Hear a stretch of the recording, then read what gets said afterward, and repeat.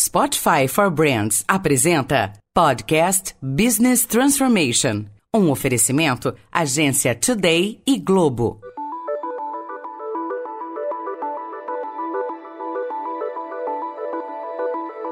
Olá, bem-vindos ao Business Transformation, série especial do Meio Mensagem que aborda a transformação digital nos principais segmentos da economia. Eu sou o Luiz Gustavo Pacete. E eu, a Thaís Farias. Neste episódio, a gente trata da digitalização do setor de finanças. A América do Sul é um hub importante de atração de investimento para as chamadas fintechs, as empresas de finanças com serviços digitais. No ano passado, mais de 2,6 bilhões de dólares vieram de investimentos para cá. O Brasil ganha muito destaque, mesmo num contexto de pandemia. Empresas que operam aqui como o Nubank, o Banco Inter, PicPay, Creditas e muitas outras se destacaram. Teve uma explosão de novos usuários, de usuários entrantes nessas plataformas que possibilitaram uma movimentação ainda mais dinâmica do que já vinha no segmento de fintechs. Dentro desse cenário, o Brasil é destaque não só pela quantidade de pessoas desbancarizadas, são mais de 50 milhões, segundo o Banco Central, mas também por ter um mercado financeiro muito robusto, com volume e que possui rapidez na adoção de novas tecnologias. A pandemia, inclusive, acelerou muito dessa digitalização, como conta o Luciano Almeida, Head de Marketing e Inovação do Banco Original.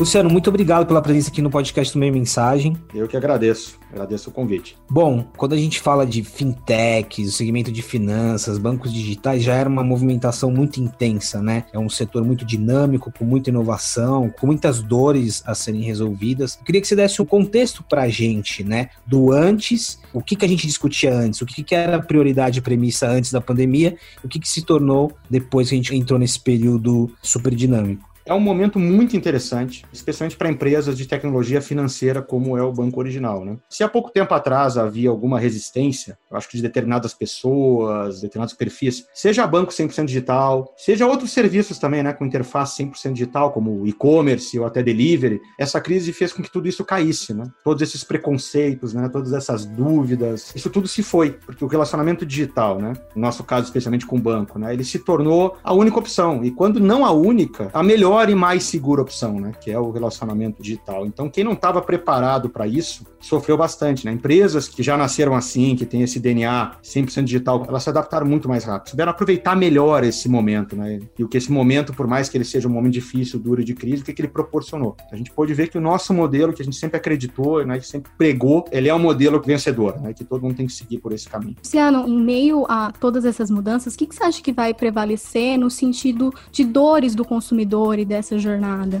Teve muita mudança, né, de reflexo dessa pandemia, né, e muitas vieram para ficar, né, o modo de consumir mudou, né, obviamente, né? O modo de interagir, de se reunir, mudou pra caramba, o que antes exigia uma viagem, né, uma reunião presencial, por exemplo, né, hoje é possível de ser resolvido online, não que antes não pudesse, mas tinha uma resistência, né, que acabou caindo a forças, né, junto com a pandemia, né, então, veja só o caso do Original, por exemplo, rapidamente a gente colocou 99% da estrutura toda em home office, sem grandes impactos, né, na operação, porque tudo já podia ser resolvido. Toda mudança ela traz coisas positivas, traz coisas negativas, essa também vai trazer e traz um aprendizado enorme, né? Para todas as empresas que atravessaram isso, né? Algumas sofrendo mais, outras com um pouco mais de tranquilidade. Quando a gente fala de oportunidade aqui, a gente sempre fala muito sobre o desafio que é a curva de adesão, né, a um serviço. A gente tinha uma construção de confiança com o consumidor, de usar um banco de forma digital, e aí isso virou uma necessidade para muitas pessoas. Num momento como esse de oportunidade, que você aumenta essa curva de adesão, o que tem também aí de responsabilidade? Porque aí você tem a questão da segurança,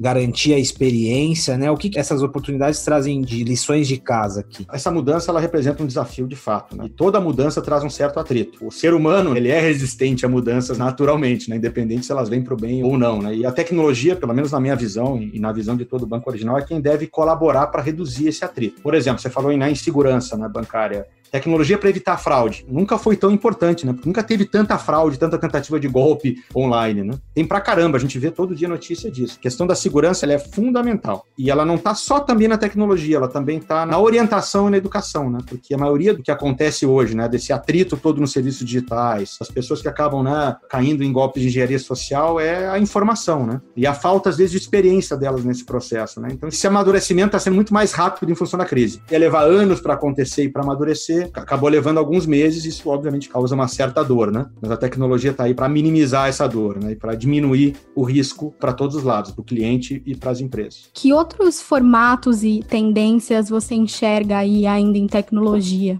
Tem algumas que estão mais maduras, obviamente, né? Como o reconhecimento facial, que já é lugar comum em celulares, ele está, né, tomando um lugar já aí na parte de transações financeiras, né, entre pessoas e estabelecimentos. A gente fez uma missão à China um ano atrás, mais ou menos, e a gente viu uma série de coisas lá que já são hoje mainstream na China e que não são no Brasil, né? Mas mesmo aquilo que já estava lá, tem uma série de coisas que estão sendo testadas, desde biometria de voz, pode ajudar, obviamente, na segurança, certo? Né? Tem uma série, né, de questões de comportamento. Eu já vi, inclusive, né, tem algumas empresas que, através do acelerômetro do celular, elas conseguem identificar se é aquela pessoa mesmo que está teclando, porque a gente tem um jeito de teclar, né, certo? A gente tem uma maneira, uma força que a gente coloca, então tem um monte de tecnologias muito bacanas que elas vão acabar se estabelecendo assim que elas atingirem um certo grau de maturidade, né, e vão ajudar, obviamente, a reforçar a segurança, e tudo isso sem trazer um elemento a mais de esforço para o usuário, né, porque não adianta botar um monte de barreira de segurança, um monte de elementos e isso dificultar a experiência. Isso tem que facilitar a experiência, tem que torná-la mais lisa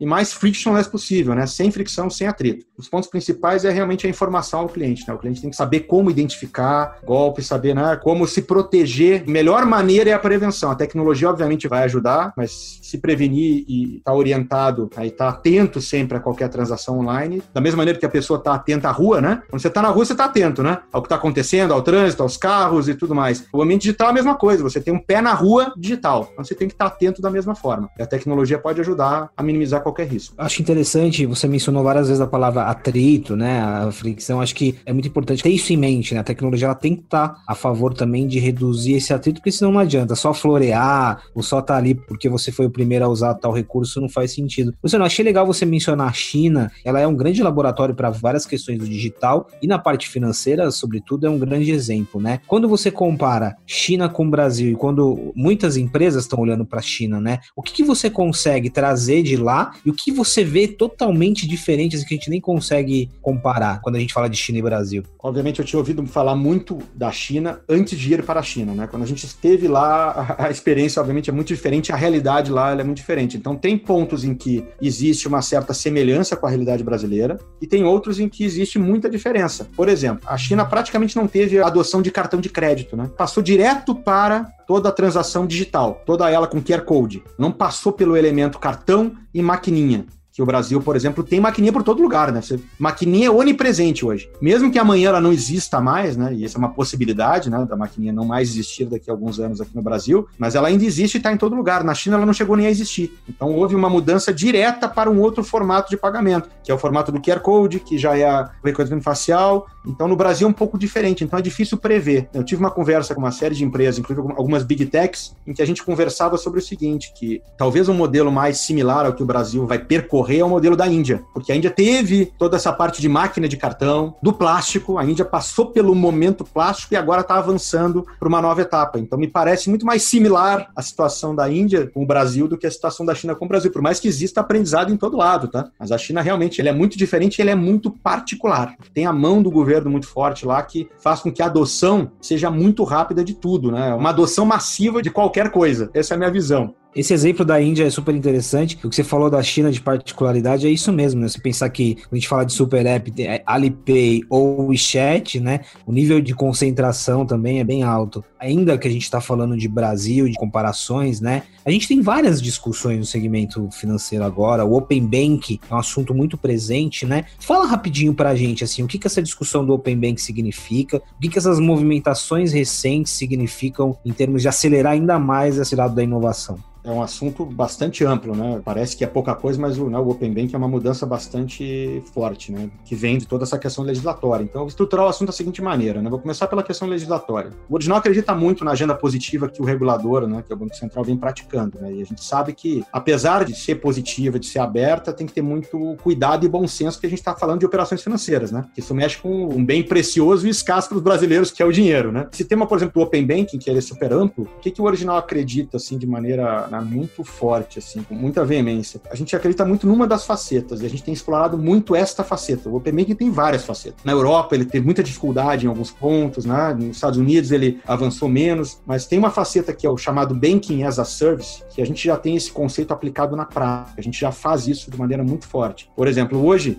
o Original permite que outras empresas, startups, fintechs como a própria PicPay, né, e até outros bancos digitais, tá? Alguns inclusive bem conhecidos, que prestem serviços bancários para os seus clientes utilizando as nossas APIs. Tem outras empresas hoje operando no mercado, outros bancos digitais que eles conseguem prestar serviços que são fundamentais para os seus clientes, como pagamento de contas e tributos, por exemplo, como saque na rede, né, de ATMs, porque eles utilizam a nossa infraestrutura tecnológica, porque eles utilizam as nossas APIs. Isso não é problema algum, porque o Original é essa lógica de ser um banco aberto, né? É o Open Banking no seu conceito mais puro, né? Que respeita a liberdade de escolha dos consumidores, né? Então, acho que esse é um ponto importante e chave, né? O Open Banking, ele é amplo, tem uma série de facetas a explorar, e essa é uma que a gente acredita demais, e já está explorando ela de maneira forte e madura.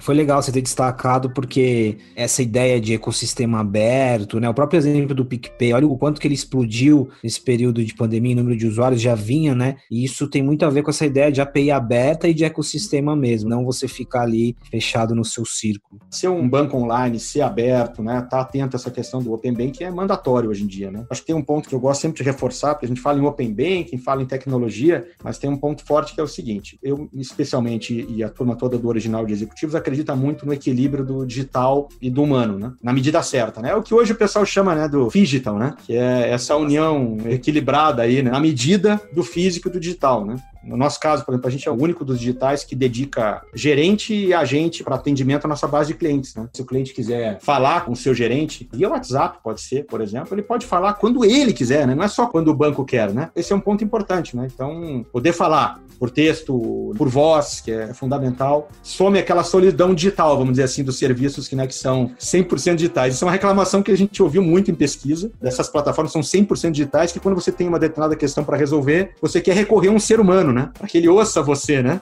Certo? Então a gente tem esse orgulho de ter toda a forma de resolver tudo digitalmente, mas quando for preciso, o elemento humano está lá, né? Disponível, sempre disposto para ajudar, né?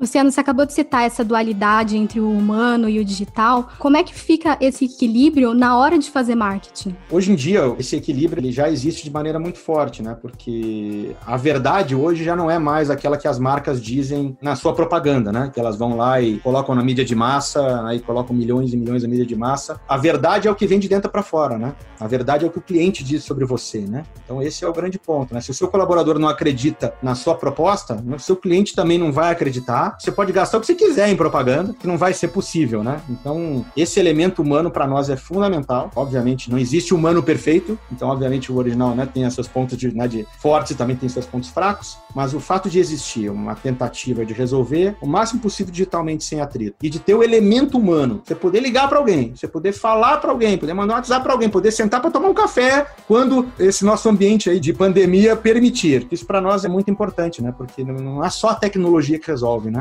Quem está por trás disso tudo é o ser humano. E só detectando a necessidade de um outro ser humano é que a gente consegue construir uma solução tecnológica adequada. Luciano, pode parecer às vezes óbvio quando a gente está falando aqui do humano, mas é legal ressaltar isso, né? Porque uma corrida digital, nos processos de digitalização, às vezes você vai perdendo um pouco a mão ali, né? Tudo fica muito digital e ainda mais agora, durante a pandemia que a gente discutiu tantas coisas sobre o humano, acho que é importante destacar essa parte do equilíbrio sempre, né? Eu vi muito no início da pandemia pandemia, vocês também devem ter notado isso, muitas marcas foram para a mídia, né? Para dizer, eu tô aqui para te ajudar, tô aqui para você, né? Conte comigo, eu vou te ajudar neste momento, vou te dar um determinado benefício, eu vou aumentar o prazo do seu empréstimo, vou diminuir sua taxa de juros. Muita gente foi para a TV dizer isso, né? Mas pouca gente efetivamente fez isso, né? Porque uma coisa é dizer, outra coisa é estar preparado para fazer, né? E quando você está próximo do cliente, quando você consegue ouvir e detectar esse lado humano, você consegue construir bons produtos e boas alternativas e soluções, né? Para qualquer momento, seja para um momento de crise ou para um outro momento que a gente venha viver ali na frente. Ô, Luciano, é isso. Esse assunto ele é muito amplo, tem muitas facetas, mas a gente conseguiu aqui dar uma introdução da conversa desse episódio, né, do segmento de financeiro, e depois a gente vai falar de meios de pagamento. Mas é isso. Muito obrigado, viu, pela contribuição aqui pra gente. Eu que agradeço a paciência e a atenção de vocês aí. Um abraço para vocês. Até mais.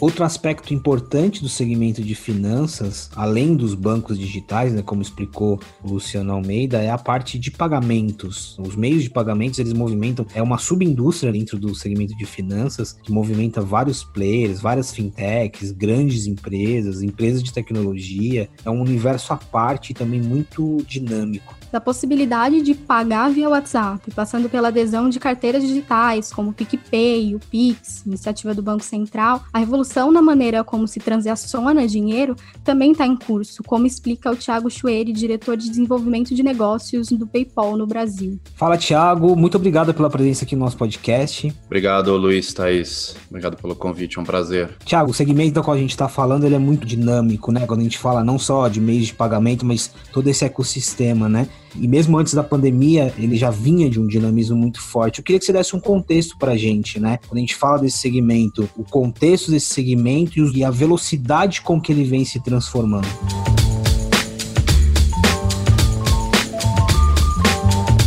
Antes da pandemia já era uma movimentação global de menos papel moeda, mais digitalização. Seja uma digitalização no meio físico, com cartões, e-mails através de QR Code, carteiras digitais, ou mesmo o próprio segmento do e-commerce ou digital commerce, englobando serviços e outros tipos não tradicionais de bens e serviços. O que a gente via antes da pandemia era que basicamente mercados americanos, mercado asiático, mesmo europeu, estavam com alguns níveis à frente de maturação do mercado brasileiro. Mas a gente brinca que a pandemia o que ela fez foi nivelar a maturação do e-commerce ou do digital commerce para todo mundo, porque virou essencial, seja por segurança, seja por comodidade, por necessidade, virou essencial. Então há uma corrida que antes era liderada só pelos meios de pagamento, competição no Brasil, você tem centenas de players oferecendo pagamento, mas agora o que a gente vê são os outros elos do mercado, o consumidor se digitalizando por necessidade e também os varejistas participantes desse mercado como vendedores, também olhando como o único canal disponível para acessar o consumidor. Então é uma aceleração, a gente entende que a pandemia acelerou uma transformação digital. Ainda falando um pouco sobre a pandemia, queria entender melhor outras mudanças e alguns detalhes desse impacto que ela teve no setor. Se você puder falar um pouquinho mais pra gente. Então, um ponto importante, a gente não sabe todas essas mudanças, elas vão acontecendo. O novo normal, que já virou uma expressão comum, ela não tem uma definição tão clara, né? Essa definição ela vai se formando dia após dia. Mas claramente a gente vê algumas definições muito claras. O que não é essencial, basicamente parou. Então, o foco no essencial é muito importante. Então, se um varejista não tem um produto essencial, muito provavelmente ele foi deixado para trás nas prioridades do consumidor. O segundo ponto importante é a segurança. No momento em que novos consumidores, e a gente vê desde abril, passando por maio, agora milhões de novos consumidores nesse mundo digital. Anteriormente, para quem já estava nesse mercado e já era um cliente ativo, a segurança era um item não tão essencial porque já tinha se atingido um costume. Agora, essa pandemia jogou milhões de novos consumidores dentro desse ecossistema digital. Logo, a gente volta para o básico, né? A segurança volta a ser um tópico essencial. Segurança, seja segurança, né, da nossa própria saúde, do contato físico, quanto a segurança dos dados de cartão, quando os dados digitais e os dados financeiros, isso virou quase que uma variável preponderante para que qualquer player consiga jogar nesse mercado. Então o consumidor volta a falar, sim, com comodidade, mas antes de tudo, segurança. Essas duas variáveis são extremamente importantes. Qual a consequência disso? O consumidor, ele está mais sensível. Ele está num momento difícil, então a sensibilidade diz que ele vai cobrar mais qualidade de serviço. Ele não vai aceitar desvios, né? Então ele quer mais segurança, ele quer mais comodidade, ele quer que a entrega aconteça no prazo previsto, mas também se um bom serviço é prestado, o que a gente está vendo nesses contatos iniciais com os consumidores é que eles estão também agradecendo mais, estão se mostrando mais gratos por um bom serviço. Então esses extremos, eles ficam mais claros num momento como esse. É isso que a gente está vendo hoje, nesses primeiros meses desse novo normal. É interessante esses exemplos, porque quando a gente fala da curva de adoção, né, quando se fala de um novo tipo de serviço ou de um serviço inovador, o desafio é você aumentar essa curva de adoção, né? E num momento como esse, para vários outros segmentos, esse aumento, né, dos novos usuários, as pessoas que estão entrando agora, é um lado de oportunidade muito grande, né? Quando a gente conversa sobre o PayPal, a gente está falando muito de ecossistema, né? Ele depende muito de ecossistema, dos parceiros, das empresas, das outras plataformas. E aí tem um contexto muito interessante que é o ambiente no Brasil, né? Queria que você falasse um pouquinho sobre isso. Quando a gente olha com o olhar de fora, olhar de leigo, a gente acaba julgando um pouco o Brasil. Tem um sistema financeiro burocrático, super regulador, né? Mas me parece que não é bem assim. Conta pra gente um pouquinho como que é o Brasil do ponto de vista de adoção, de inovação e também do tamanho do seu sistema financeiro, né? O backbone do sistema financeiro de pagamentos no Brasil, ele é de primeiro mundo. Uma herança de inflação alta, é uma herança que a gente chama de jabuticabas como parcelamento. A gente tenta explicar parcelamento para executivos de outros mercados e há uma surpresa o quão dependente desse crédito, do prazo é o mercado brasileiro. Isso demandou que os players desse mercado tivessem uma inovação na vanguarda dessas movimentações tecnológicas, né? Hoje a gente vê muitos mercados tentando copiar algo que a gente faz há 20 anos como no digital, como é o parcelamento. O que acontece? As partes da cadeia que estavam um pouco atrás eram a própria adoção do consumidor e mesmo do ecossistema, quem está vendendo, conseguir acompanhar isso. No momento que a demanda existe, dada essa necessidade, você começa a ver a gente colhendo esses resultados. É claro que no momento que você começa a olhar e 100% da sua demanda tem que ser atendida pelo digital, tem um tempo para que o delivery alcance todos os segmentos, a logística esteja preparada para isso, que os canais de venda consigam atender as diversas demandas dos consumidores, que a conexão suporte tudo isso. Então tem um caminho até aí, mas tem um ponto que o brasileiro ele tem inovação no DNA. Então a gente viu, e voltando, combinando na sua pergunta, Luiz, a gente vê de vários parceiros se reinventando em um mês e meio. Players que eram dependentes 100% de eventos físicos, em um mês lançando plataformas de conteúdo digital, cursos, empresas que vendiam basicamente dependente de vestuário, vendendo aparelhos de ginástica para que haja um exercício dentro de casa. Então, o brasileiro tem a inovação no DNA e a gente começa a ver quantos parceiros, quantos exemplos de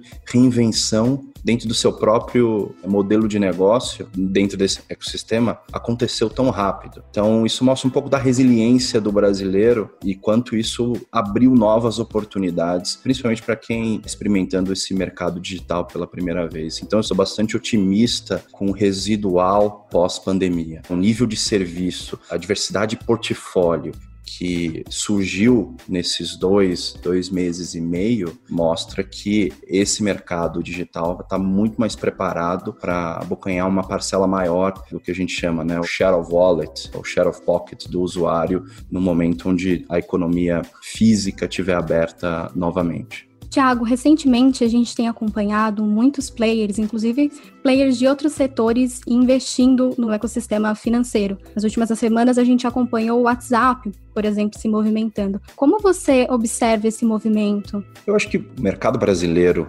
ele tem algumas particularidades. Algumas que eu vou listar aqui. A primeira, um público desbancarizado, à margem desse mercado muito forte. A gente fala em 60, 65 milhões de usuários. Se eles estão à margem do sistema bancário, eles estão à margem de pagamentos digitais, eles estão à margem de crédito, oferta de crédito, serviços financeiros. Então, há uma oportunidade muito grande para novas empresas querendo entrar nesse mercado, jogar esse jogo, conseguir abocanhar uma parcela da população ainda num mercado pouco explorado. Por isso que players, inclusive, fora desse segmento começam a atuar. Agora, um ponto crítico, além da inclusão de pagamentos, como o exemplo que você citou, Thaís, é crédito. O crédito é um ponto importante, né? Você precisa dar crédito, dar acesso para que novos usuários tenham essa capacidade de comprar ou de transacionar nesse mercado. Então, a gente tem duas grandes vertentes caminhando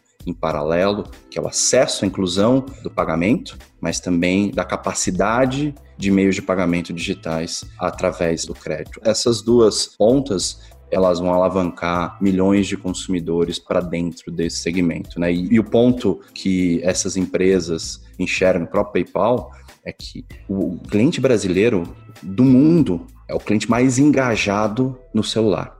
Passa mais tempo nos dispositivos móveis e o que está mais conectado. Consequentemente, você atingir esse consumidor com um novo serviço é muito mais fácil, porque ele está mais tempo dentro dessa plataforma. Números de tempo gasto dentro desses dispositivos móveis mostra o Brasil acima, inclusive, da China, que é o mercado mais tradicional de penetração em pagamentos de dispositivos móveis. Então, acho que tem algumas variáveis que demonstram o interesse dos grandes players no mercado brasileiro. Thiago, para terminar, o PayPal é um provedor, ele conecta um serviço para vários tipos de tecnologias e suportes, né? Então, quando a gente fala de super app, quando a gente fala de pagamento sem contato, enfim, ele tem uma plataforma e aí você tem vários tipos de tecnologias. Quando a gente fala de tendência em tecnologia, como que você enxerga esse cenário, assim, né? A gente tem falado muito sobre os super apps, a gente já falava sobre os wearables na forma de pagamento, e agora a questão do não ter o contato se tornou muito importante. Então, para a gente terminar, como que você vislumbra, assim, no longo prazo, se é que dá para falar de longo prazo, essa parte de tecnologia nas formas de se fazer pagamentos? Para qualquer evolução tecnológica, tem uma ponderação, né?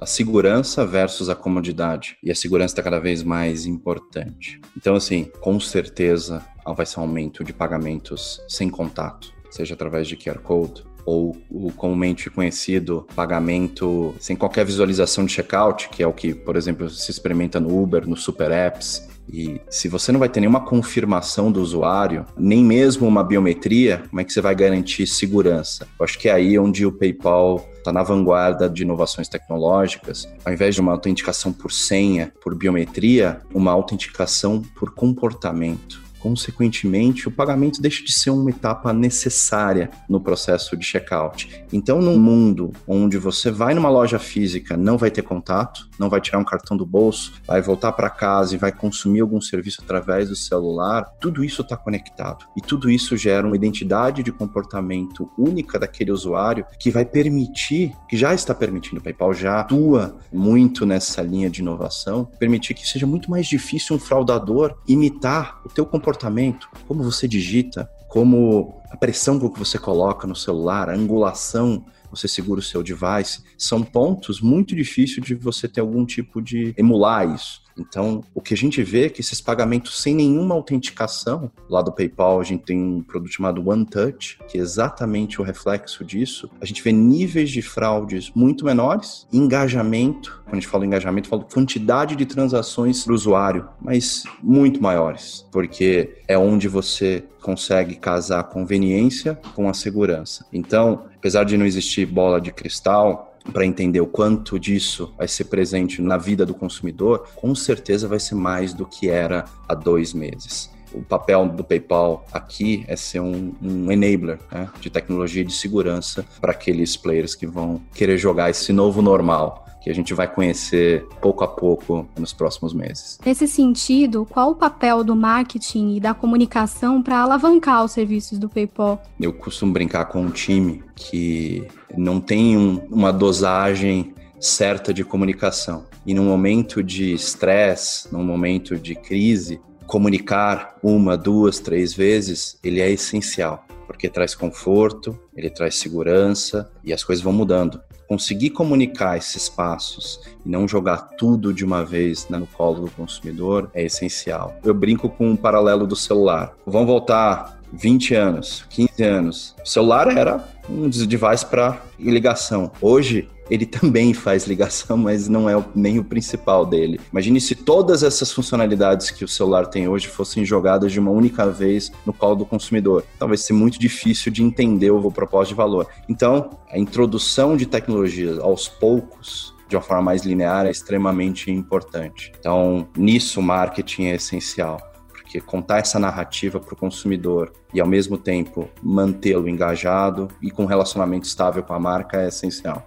Thiago, muito obrigada pelo papo e por todas as suas contribuições com o debate. Obrigado, Thaís. Obrigado, Luiz. Foi um papo muito rico. Agradeço a oportunidade mais uma vez. Muito obrigado, Thiago. Esse é um assunto que, de fato, às vezes, para quem está de fora, é um desafio, às vezes, entender, né? Ele tem muitas camadas, mas acho que você deu uma boa aula aqui para a gente de algumas coisas muito importantes. É isso. Valeu. Obrigado.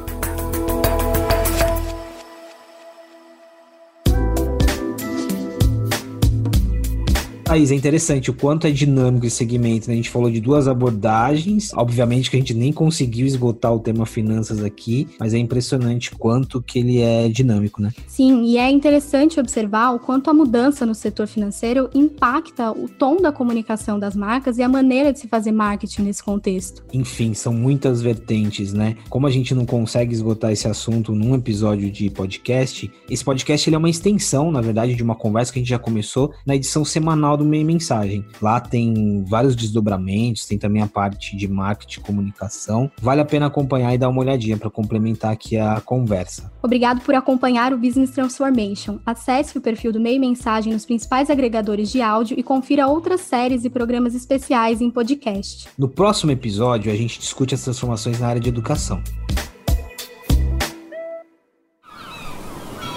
Este podcast foi editado pela Maremoto.